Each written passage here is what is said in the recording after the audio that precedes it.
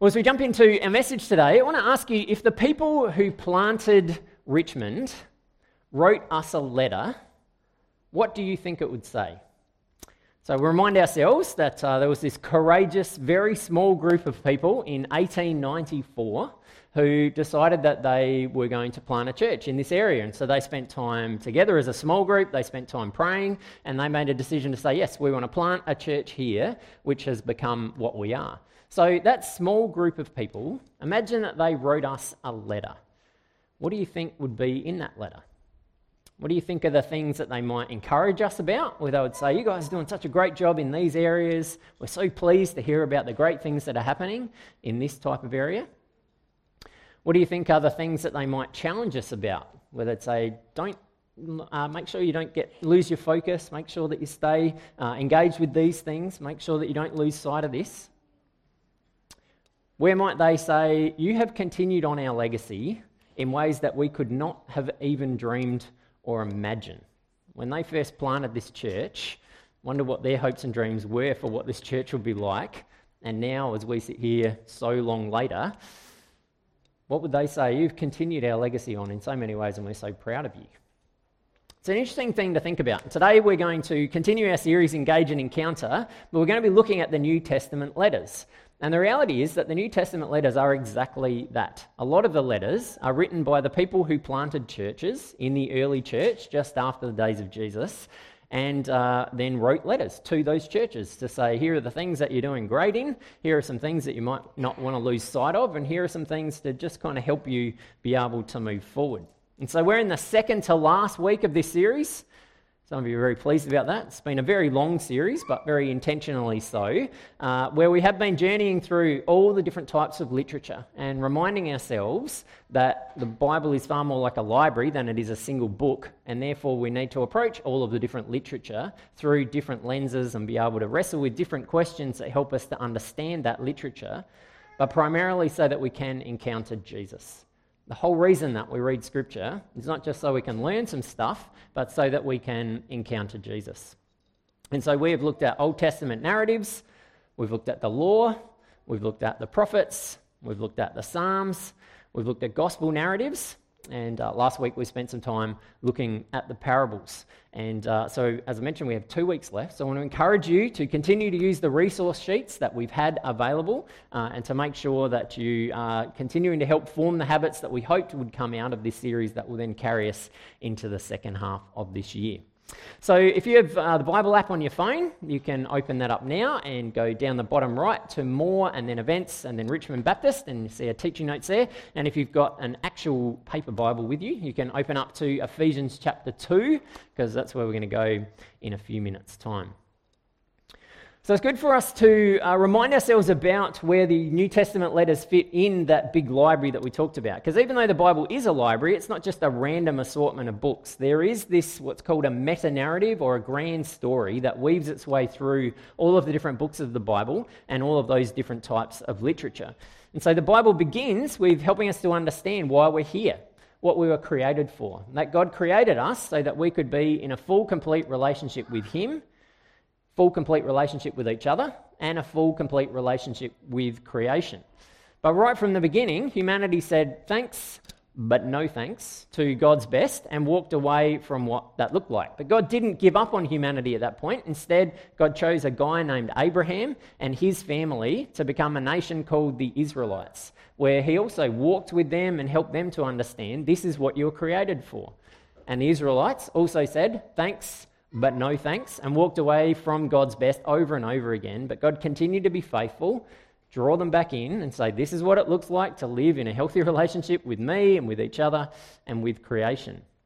And so that's the whole journey of the Old Testament. But as that journey continues and as the generations unfold, there's this growing expectation that at the right time, this person would appear who would be called the Messiah or the rescuer or the Saviour, the one who would come and set things right once and for all and give all of us the opportunity to be able to live the way that God wants us and created us to be able to live. And so part of the language that then starts to evolve through that is that this Messiah is going to be a king who's going to come and establish a new kingdom. And last week we talked about some other ways of thinking about the kingdom, to think about the dream of God, or to think about the ecosystem of God, or to think about the party of God, to recognize that God has this amazing dream for humanity, and the king comes to establish a kingdom that enables us to live that dream out. And so the New Testament begins with the arrival of that Messiah king, who we know is Jesus.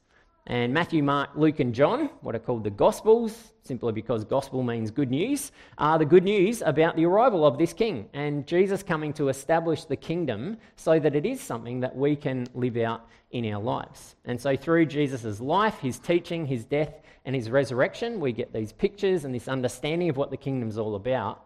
But we also believe that Jesus has done everything necessary to remove any barriers that stop us from being able to experience the kingdom in all of its fullness. So the next book that we come across is Acts, which is the journey of the early church. The first followers of Jesus as they wander around and spread the gospel good news about Jesus, spread the message of Jesus, the message of the kingdom, and what it means to live as kingdom people. And a key figure throughout the book of Acts is this guy named Paul, who goes around from city to city with very open ears, his attention fully up, looking for people who are searching spiritually, to be able to say, let me talk to you about Jesus and how he is the fulfillment of everything that you've ever been searching for. And then Paul grabs people, groups of people together to form these things called churches, just networks of people who are all passionate about being able to follow Jesus and to live out what it means to be kingdom people together.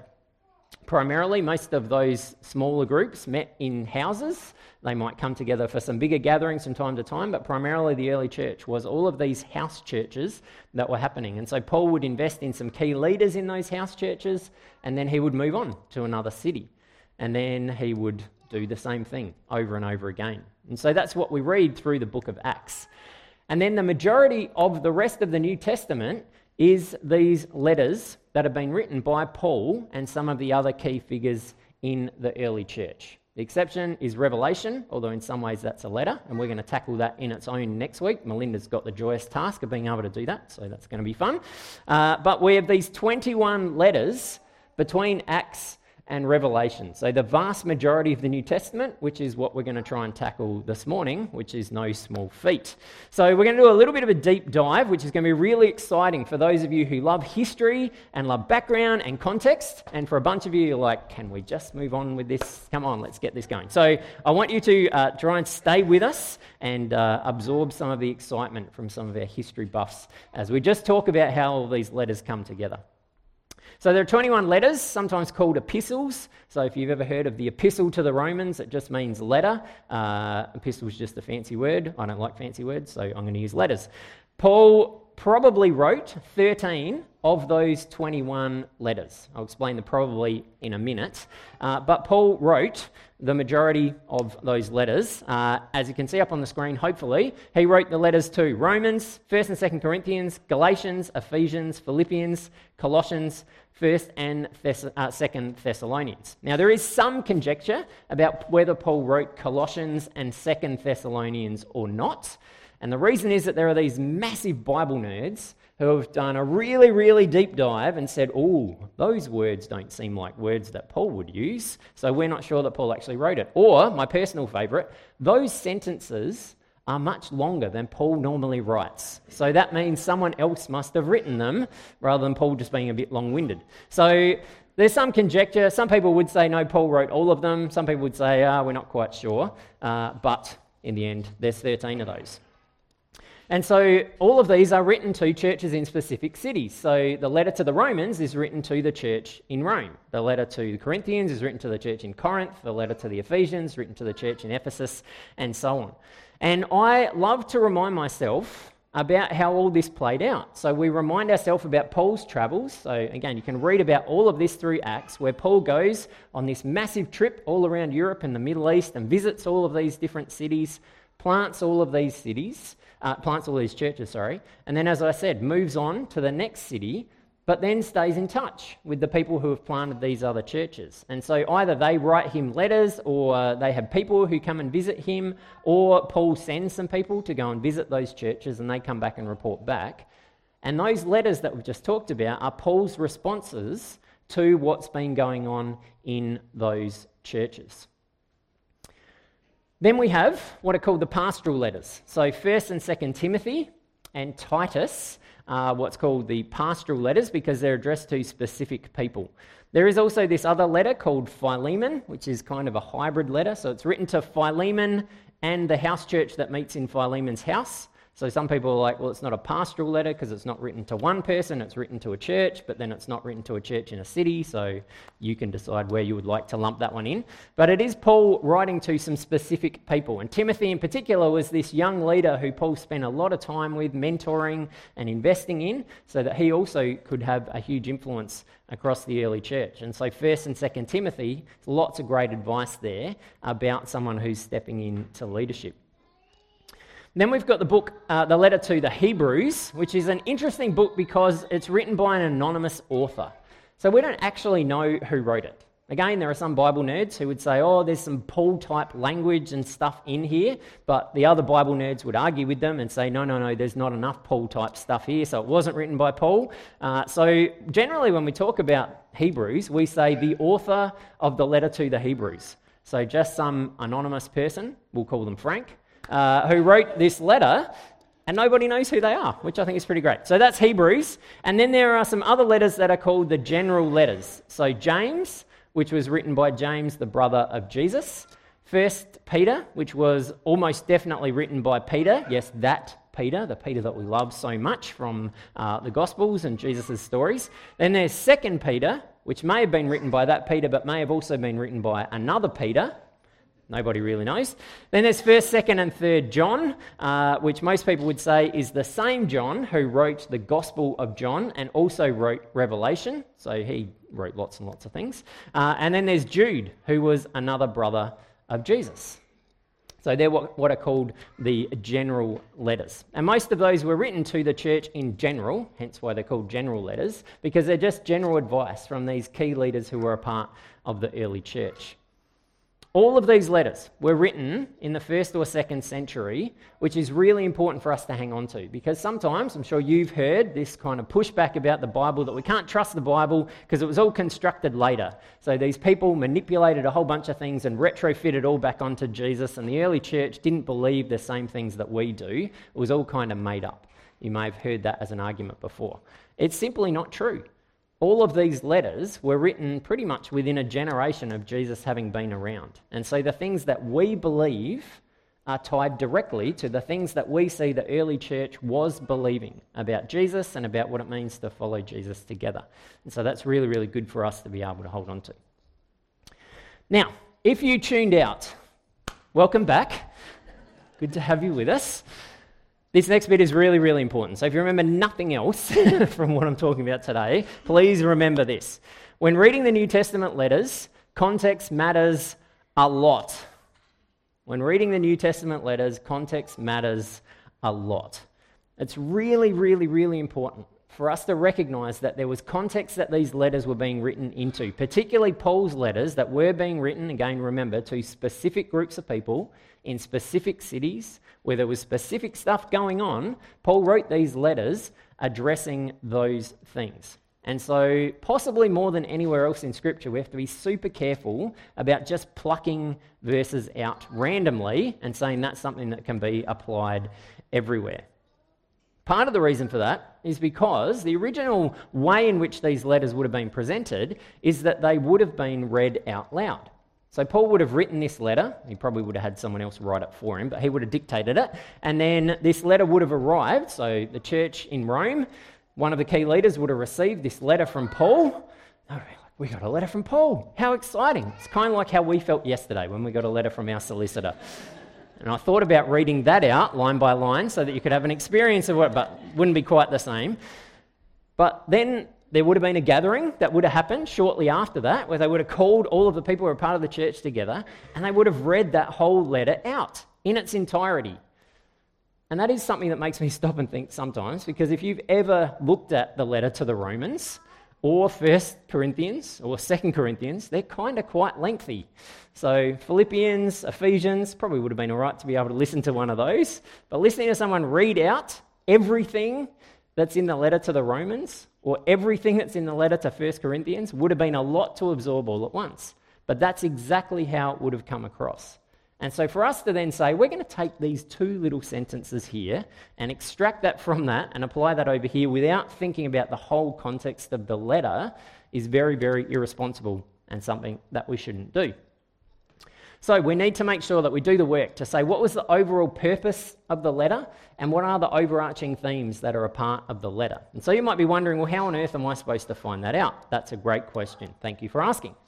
You can go to the Bible Project, would be my encouragement to you. So Bible Project have a YouTube channel and they also have a website, and they are as great as anyone at being able to explain context and being able to explain overviews. They basically have an introduction to almost every book in the Bible, but particularly all of the letters. They have done all of the work and all of the research, and so you get to watch a 5 to 8 minute video that is filled with nice, pretty graphics and is very engaging and very helpful, but it will give you a really good picture and an overview of what that looks like. If you've got a study Bible, then most study Bibles have an introduction to what the letter is all about, and so you can read that. There's a website called blueletterbible.com. It's Blue Letter Bible, so you probably know about Red Letter Bibles, which have the words of Jesus in red. Blue Letter Bible because of hyperlinks. That's why they decided to call it that. And so they have a whole bunch of commentaries that are on that website, and so you can check them out. I will say it's a little bit of a clunky website. It's a little bit old now, and so it's not the easiest thing to navigate, but there is a whole bunch of stuff on there as well. So really important for us to gain that context. But what's really, really crucial, which we've talked about all the way through this series, is that we also adopt a Jesus-centered approach to it. That we remind ourselves that whatever it is that we're reading, we look at it through the lens of Jesus, not the other way around. And this is one of the major critiques of the church in the West in particular over the last few hundred years, is that our theology has probably become more shaped by Paul than it has by Jesus. That a lot of our theology has far more come through what Paul wrote than what we read in Matthew, Mark, Luke, and John. And so, as we've talked about through this series, we can sometimes look at Jesus through the lens of what Paul wrote instead of looking at what Paul wrote through the lens of Jesus. And so it could be argued that it's probably more important with the letters, because there is this tendency for us to focus so much on them, to really make sure we're saying start with Jesus and work our way out from there. So we're going to do what we've done every week, which is to look at a passage and then have a set of questions to be able to unpack that, which are the same questions that you'll then be able to use this week with our resource sheets. So again, if you've got your Bible with you, Ephesians 2, verses 1 to 10, and if you've got the Bible app open, it should be there as well. So Paul writes, "Once you were dead because of your disobedience and your many sins. You used to live in sin just like the rest of the world, obeying the devil, the commander of the powers in the unseen world. He is the spirit at work in the hearts of those who refuse to obey God. All of us used to live that way, following the passionate desires and inclinations of our sinful nature. By our very nature, we were subject to God's anger, just like everyone else. But God is so rich in mercy, and he loved us so much, that even though we were dead because of our sins, he gave us life when he raised Christ from the dead. It's only by God's grace that you have been saved. For he raised us from the dead along with Christ and seated us with him in the heavenly realms because we are united with Christ Jesus. So God can point to us in all future ages as examples of the incredible wealth of his grace and kindness towards us, as shown in all he has done for us who are united with Christ Jesus. God saved you by his grace when you believed, and you can't take credit for this. It's a gift from God. Salvation is not a reward for the good things we've done, so none of us can boast about it, for we are God's masterpiece. He has created us anew in Christ Jesus so we can do the good things he planned for us long ago."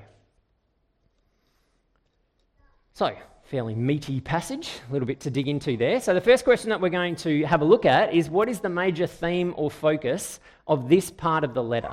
So as we just look at that chunk that we've read, what would you say is the major theme or focus? And I actually want you to have a conversation about that. So just turn to one or two people around you, and one word, one phrase, how would you articulate the major theme or focus of what we just read? Just take a couple of moments, have a conversation, and then we're going to feed that back together.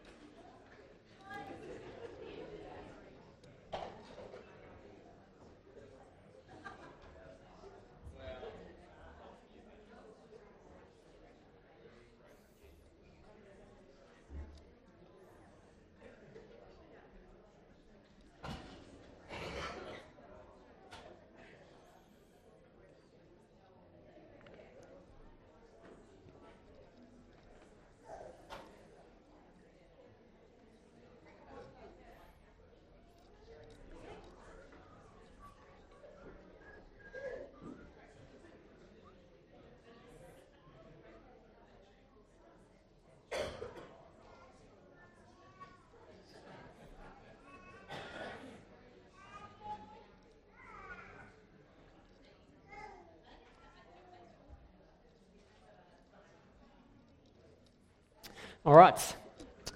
So that we can capture some of this for the people who are on Zoom and also for our podcast. So what are some words or phrases that you came up with or that you heard someone else say, you're like, that was really good? Grace. Very good. Sorry? We second that. 2 for grace.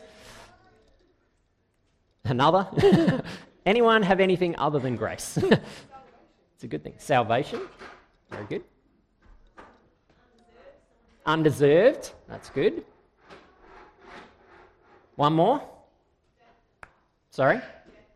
Death and life. Very, very good. So, here's what I want us to do is just read verses 1 to 4 and ask ourselves the same question. So as I read these verses, I want you to ask yourself the same question. What is the major theme or focus of this part of the letter?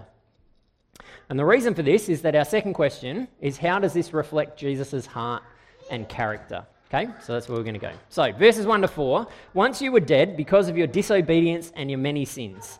You used to live in sin, just like the rest of the world, obeying the devil, the commander of the powers of the unseen world.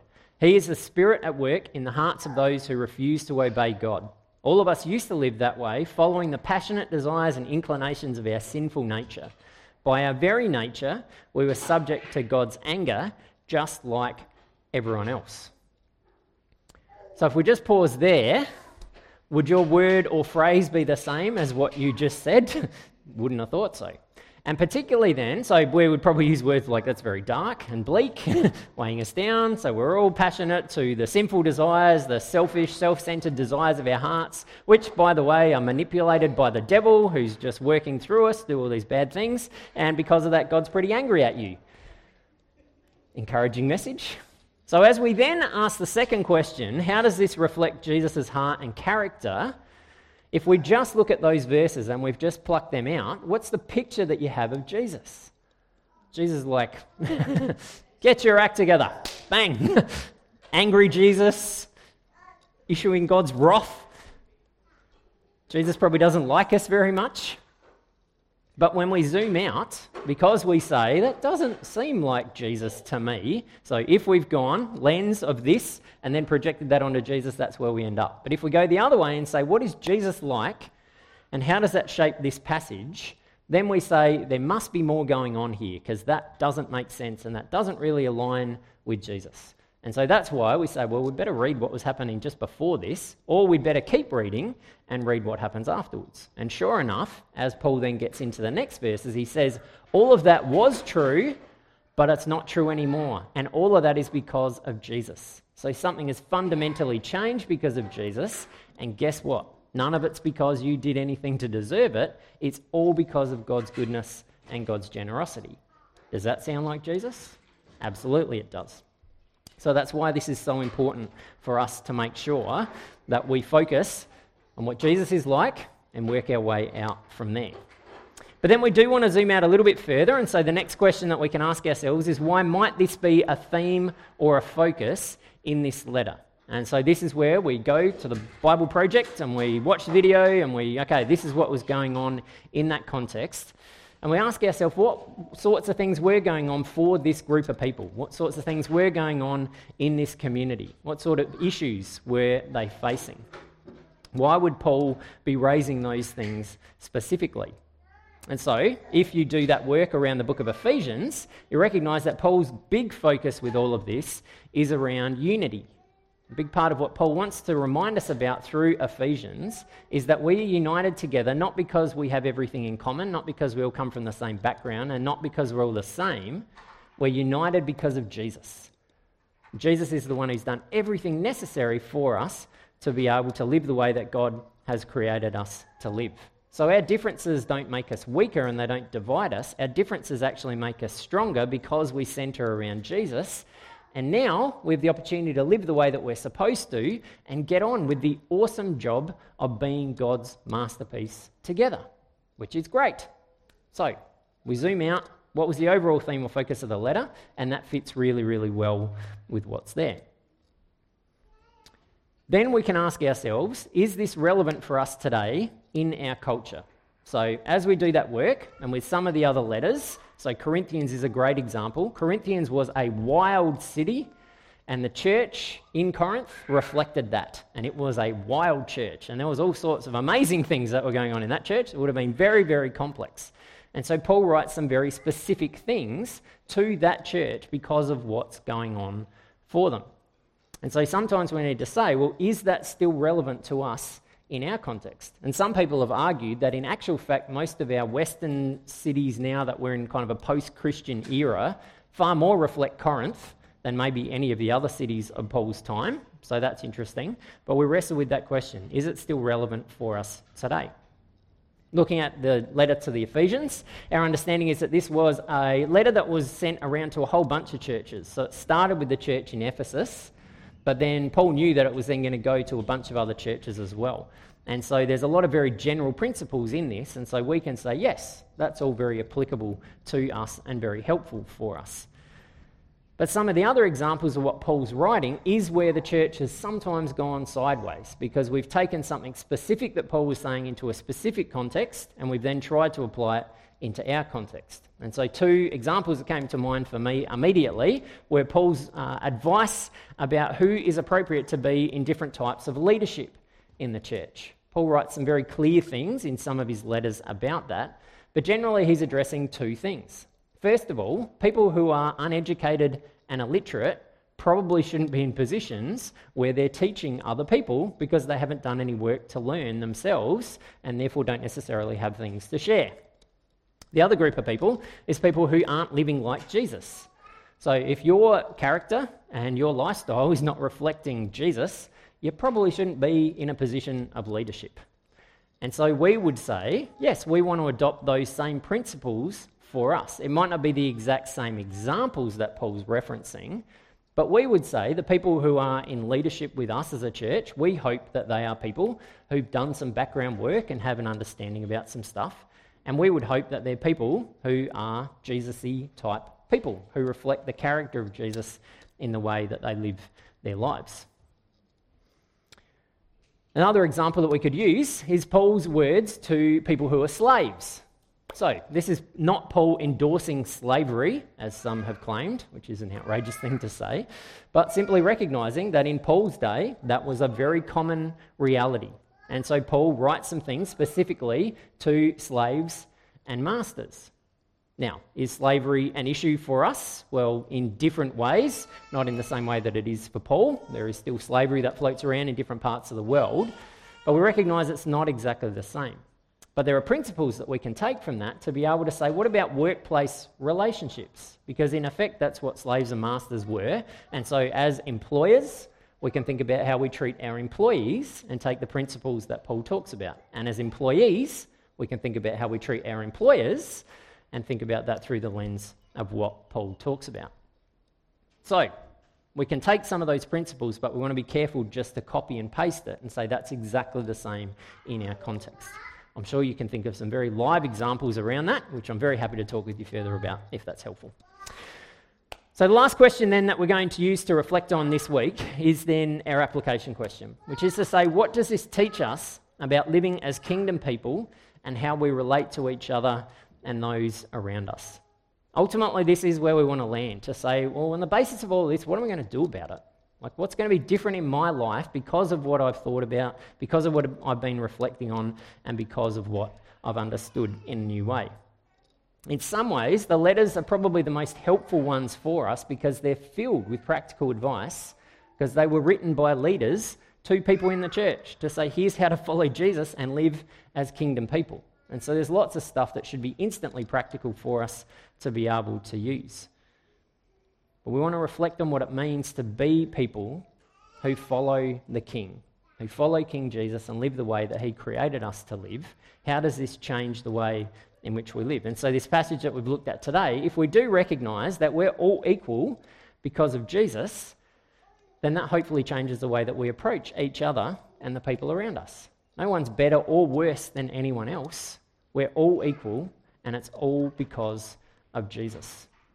And so we can just get on, as I said earlier, with living the way that God created us to be and to think about what is my part of the masterpiece that God is creating in us. What are the good things that God has planned for us to be able to do? As we head out into this week, let's get about doing those things. But doing it with a sense of knowing that we're not trying to strive, we're not trying to earn anything, we're not trying to hopefully do something that'll mean that God will look favourably upon us. We do this from a position where it's all done and complete because of Jesus' work. So throughout this week, on our resource sheets, there will be some other passages from a number of different letters for you to be able to explore. So there will be some resource sheets on that back table and in the cafe. I left them in the office. This is what happens when Jemima's not here. And so I will get them to make sure they're there. And then that will also be sent out in our weekly email this week. So if you don't get that, come and see me and we'll make sure that you get added to that. But my hope and my prayer is that as we head towards the end of this series, that we continue to have our imagination stirred about what it really means to live as kingdom people. That if we believe that Jesus has come to be our king, we get to follow in the tradition of generations of churches who have said, what does it mean for us to live as kingdom people in our context, in our time? And as we move out into this week, we have the privilege of continuing to reflect on what that looks like and to live that out with each other. So I'm going to pray, and then we're going to sing a song and move into some coffees and some more conversation. So let's pray. Jesus, we are so grateful that you are King Jesus, that you are the King who comes to establish the kingdom and to enable us to be able to live the way that we were always created to live. Thank you that you have done everything necessary for that to happen, that this week is not about us trying to work hard enough or strive hard enough or make sure that we don't make enough mistakes, that we somehow get accepted by you. But as we've looked at this morning, and as so much of Paul's writing is filled with, that we are people who have been radically transformed because of your amazing love and because of your amazing grace. And so as we move out into this week, we pray that you would continue to stir us about what that looks like, that you would continue to help us to dream about what it means to live as kingdom people with each other, but also to continue to be stretched about what it looks like for us to be able to live as kingdom people in a world that so desperately needs hope and purpose and grace and love and all of the other things that we believe are a part of the kingdom. We also pray that as we work through the New Testament letters, we know that there is some complexity there. And so we pray that you would continue to give us wisdom, and especially, Jesus, that you would help us to keep our eyes fixed on you, to remind ourselves about who you are and what you've come to do, and be able to do the work of projecting that onto what we read in the letters, and in conversations with each other as we learn together, to continue to have our thinking stretched around that. And we pray all these things in your name. Amen.